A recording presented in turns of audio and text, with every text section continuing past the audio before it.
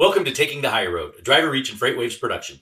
I'm your host, Jeremy Raymer, founder and CEO of Driver Reach, a modern recruiting and compliance solution. On this show, I interview industry experts and thought leaders who bring their insights to the driver lifecycle as we discuss the industry's greatest challenges, driver recruiting and retention. I appreciate all the positive feedback on the show. Please remember to rate and review Taking the Higher Road on whatever platform you use to listen. I'm joined today by a great friend and modern-day abolitionist, Louis Greek, Coalition Build Specialist with Truckers Against Trafficking. Welcome to the show, Louis. So great to see you. Thanks for having me, Jeremy. It's my pleasure. We kicked the year off with Human Traffic Awareness Month. Every time I think of this happening in America, right here in our backyard, I'm at a loss for words. It's rampant. I get it. I don't understand, and it's not going away. I'd like to spend our time today touching on your background and what inspired you to carry the flag for such a noble cause. I'd like to know how TAT is making progress in the industry, how you're leveraging the mobile app to reach more truck drivers and industry stakeholders, maybe explain what obstacles you're facing, and also share about the various awards and recognition TAT provides. And of course, we'll answer a question submitted by a listener during our deeper dive segment. Does all that work for you? Sure does. Perfect. Now, before we dive in, I'm curious, as you can see behind me here, I like to read lots of books, and I've got plenty more that you can't see around me. Are there any books that you've read recently that you might want to recommend? Anything that you'd suggest? Yeah, Jeremy, it's funny you say that because I was looking at your book collection there and I was trying to peek over your shoulder and look at some of those titles there. I wanted to just recommend this book. It's just come out in the past 6 months. It's Men Fight for Me. And it really talks about the role of authentic masculinity. So we'll talk about that and men's roles in preventing the purchasing of commercial sex, exploitation of men, women, children, both here domestically and internationally, and just the role that we can play. So, if you get a chance or if the viewers and listeners out there want to go to fightforme.net or to Amazon.com, Men Fight for Me. They could look up that book, but it's a really good conversational piece about, talking with other men, neighbors, community partners, colleagues, about the issue of human trafficking and how purchasing commercial sex really leads down to the dangers of exploitation. That's a great suggestion and perfectly timed, and it's a great topic given what we're talking about today. Reminds me of a campaign that I'm familiar with, the man-to-man campaign that hopefully we'll talk about. Sounds like there's a lot of overlap and similarities there. I'm curious, what inspired you to fight for such a worthy cause, human trafficking, and more specifically, bring that fight to the trucking industry? Yeah, my journey to become an abolitionist is quite interesting. I never thought I'd be down this road, and where I'm at today, I wouldn't be doing anything differently. I have a long career in military and law enforcement, mostly in various suspicious investigations, homicides, things like that. But about 7 years ago, I had a former military friend and colleague tell me about this issue of human trafficking. I had not heard about it in the military, didn't hear about it in law enforcement, in my law enforcement career. And I had a nonprofit, a charity organization tell me about this horrendous crime and that it was occurring all over. And got connected with some organizations out there that look for former military and law enforcement to assist other different law enforcement agencies around the world in intelligence gathering and undercover operations in combating this crime. So I spent the next about 5 years, mostly in Southeast Asia, but Central Africa and some in Latin America, assisting different law enforcement agencies, both U.S. and host nation law enforcement, on combating this issue, on identifying this crime and putting a stop to that and recovering a lot of those victims that were being exploited out there. A few years ago, though, about 3 years ago, I said, well, it's time to come back home. It's time to come back to the United States. And coming back here, what I found fascinating and really troublesome is that human trafficking was existing in the United States at the same rate that we see it in other parts of the world here. It just is happening in plain sight. Places like hotels, motels, rest stops, places of business, just right in front of us. And so I heard about an organization called Truckers Against Trafficking. And in my part of my career in the military, I was a truck driver. And I thought, hey, what not a better way to build up, again, as we say here at TAT, this army of eyes and ears to really assist law enforcement and, recovering victims and arresting traffickers and buyers. And so for the last 3 years, I've been with Truckers Against Trafficking with various roles, but kind of utilizing my experience in training overseas and exposure to human trafficking, along with TAT's models that really infiltrate our transportation systems, to training drivers out there to recognize, this crime, to report it to law enforcement, and really keep their industry safe. Well, I've gotten to know you, I think, since you started. I think I've known you for at least, roughly 3 years, and seen you at a number of industry events, most recently in Indianapolis at a coalition build event. Can you describe how you're establishing these coalition builds, and what sort of progress or success you're seeing? The Coalition Build program is probably one of our most successful programs that we have here at Truckers Against Trafficking. And what we do about each month, we try to have a half-day event where we bring together government, so law enforcement, government leaders, together with private industry, and build those partnerships to close loopholes to traffickers. And so we may partner with the state attorney general's office, the governor's office, maybe another local leader, maybe a local law enforcement chief of police, and hosting that in conjunction with maybe the trucking association or the transit association. And we'll have this half-day event to bring awareness about the issue of human trafficking, and then different next steps that these groups can take working together to collaborate to really combat this issue within their community on a localized level.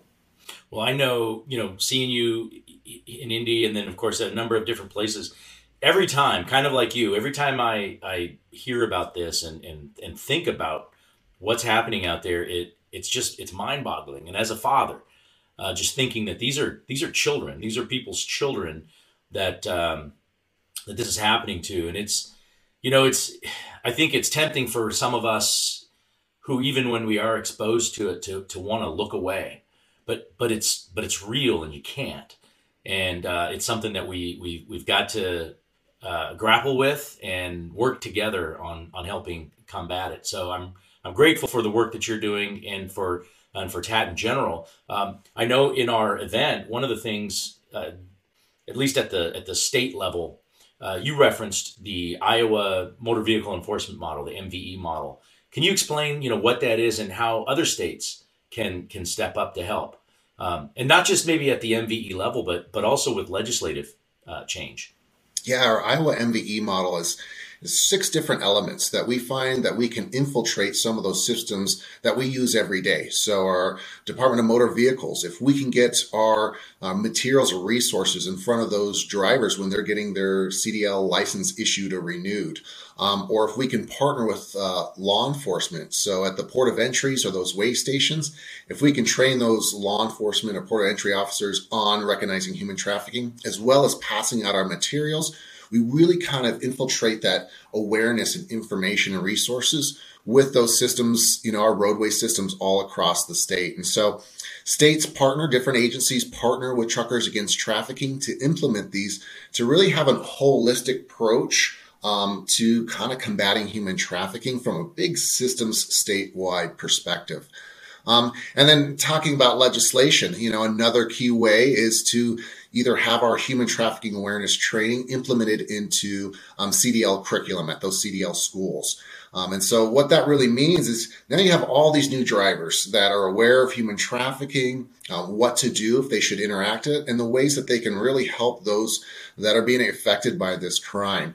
And you just have this whole new generation that cares more about the industry and the safety of the roadways that they drive every day. Well, and I realize that the goal is to create awareness, right, and then vigilance. How do you differentiate efforts to target fleets versus the efforts to target individual drivers? Because you do both. Yes, we do. TAT's been fighting this crime for, since 2009, and we have many ways that we approach and tackle this. One way is we have relationships with some of those corporate leaders for, say, Amazon, UPS, Knight, and we try to establish relationships and let them know as part of their corporate social responsibility to get involved, to take ownership. And so from a corporate level, we try to show influence of TAT and make our resources available so they can train their drivers and employees. And then, of course, also through connecting with the local owner operator. So with our messaging, opportunities to speak on FreightWaves Today or to go to events like the Mid American Trucking Show and really interacting with the industry and the community, bringing that awareness to everybody that's involved in this community. I'd like to separately just talk to you about how, I'm on ATRI's Research Advisory Committee and always looking for things that we can research and help improve from an industry standpoint. And if there's an opportunity to do something that's related to this, I'd like to explore that. That was just a thought that came up. But I do want to talk to you also about just recognition, right? I wasn't aware of this until just some further research and recognized that, there's a Harriet Tubman Award that I read about. I've seen, recognizing everyday heroes in TAT's newsletter. Can you share how, TAT recognizes the efforts of those in the industry who are supporting the cause? Absolutely. We already knew our drivers and our truck stop employees were on the front lines. And so they recognize a lot of things that we do not. And so they do come across situations where they've seen individuals that are being exploited, that are being trafficked. We have numerous case studies and accounts where these everyday heroes have been involved in the recovery of victims and the arrest of traffickers. Their actions, to making a call, to asking a question, to actually getting involved, have literally saved lives thousands of times. So we have numerous accounts of that. And so we want to recognize them. We want to recognize both that individual for taking the courage to get involved and making a phone call, as well as the company, and their part in combating this to ensure that their employees are trained on human trafficking and provided with those resources. So our Harriet Tubman Award is a great way to recognize both. And again, bringing kind of almost an encouragement to others in the industry that if they should see something, that they should say something as well. And who knows, they might be the next Harriet Tubman Award winner and a TAT champion. Well, that'd be pretty prestigious. I know you have a background, if I'm not mistaken, in something related to Underground Railroad. Is that right? And I mean, just that reminds me of Harriet Tubman. And of course, my kids are learning about this sort of thing in school, which is awesome. And of course, a lot of the books behind me are, topically relevant, especially around, that pre-Civil War through the Civil War era. So, yeah, now, we do have a deeper dive question. Maybe this is the time to get into that. It's submitted by one of our listeners. But the question is, if I or any one of my drivers see something suspicious, what's the quickest way for me to report it to authorities? Yeah, so if you're seeing any type of crime, first of all, so if you're seeing an actual crime taking place where someone might be getting hurt or injured or might be a weapon involved, definitely call 911. If you're suspected that there's definitely maybe human trafficking or forced prostitution, you can call 911. You can call your local law enforcement. I would encourage those that are reporting to make sure that you say you suspect human trafficking. Just initiates a different response from law enforcement and different resources. And then the other option is to call the National Human Trafficking Hotline number. That is 1-888-373-7888. This is a number that those wanting to report this can call anonymously to report a tip, to connect with law enforcement, and they have the right resources for that area to connect with the police there. So they may be tied with maybe a human trafficking specialist or detective that can handle that report or that tip. So again, your local law enforcement or that National Human Trafficking Hotline. And as one of the suggestions that you make, you've got an app, a mobile app, right? I've got it downloaded on my phone, and I know that there is relevant information at your fingertips as far as being able to. Is that something that you would suggest as well to any of our listeners to download? It's free mobile app, but just having that at the ready if that ever were to surface. This is a great resource out there. So our TAT app available free for Android and iPhone. You can download that. It has access to our training videos, so you can learn more and educate yourself on human trafficking. Some of those red flag indicators. So we have some indicators that what drivers or travelers may see at particular locations when it comes to this crime. And then you can actually contact and directly report something to the National Human Trafficking Hotline via the app there. So if you're seeing something, if you're at a stop or you're pulled over, you can report that anonymously right there through our app to the hotline. Now, most of our audience is focused on recruiting and or retention. And so, what would you say, how would you position TAT and being actively engaged and being a supporter of TAT? How would you position that as a means to helping with either recruiting or retention?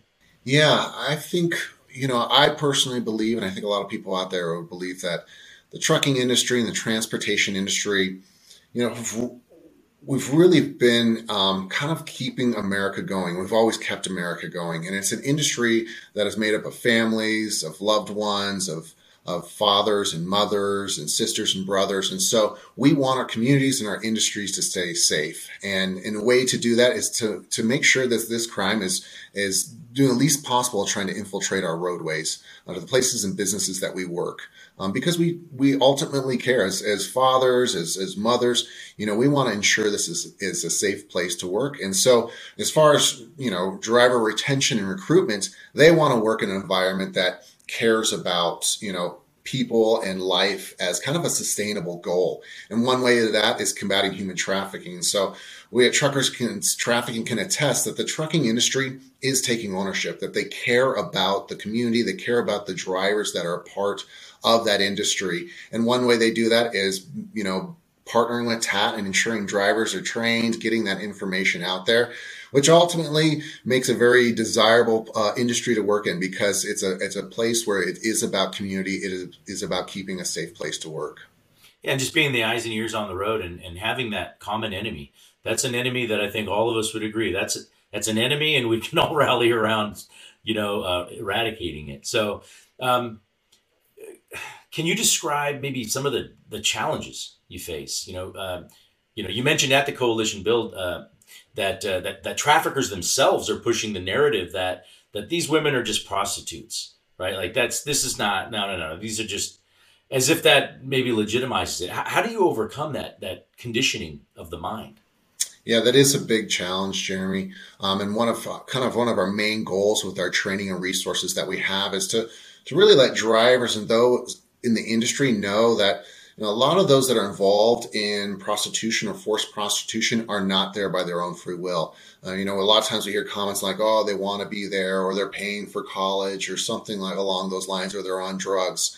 A lot of times, and I'd say in the high percentile, so 90%, 95% of those aren't there by their own free will. They're being forced by usually a trafficker or pimp or handler through various ways, maybe force through, beatings, maybe forcing them into drugs, manipulation, maybe, threatening their lives or their family members. And so having a better understanding of who these individuals are being exploited at, if someone gets a knock on their cab window, realizing that this might be somebody's mother or brother in a situation that they don't want to be in. They're usually being exploited. And so just having that mind shift change to recognizing when someone sees someone that might be there selling commercial sex, that this could be a potential human trafficking victim, and just being aware of ways that they can assist them, maybe finding resources or calling that National Human Trafficking Hotline.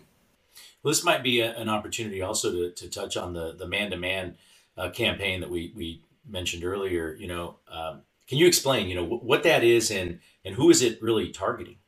Yeah. So we can't talk about the issue of human trafficking without talking or discussing the demand for commercial sex. This is a $150 billion criminal activity.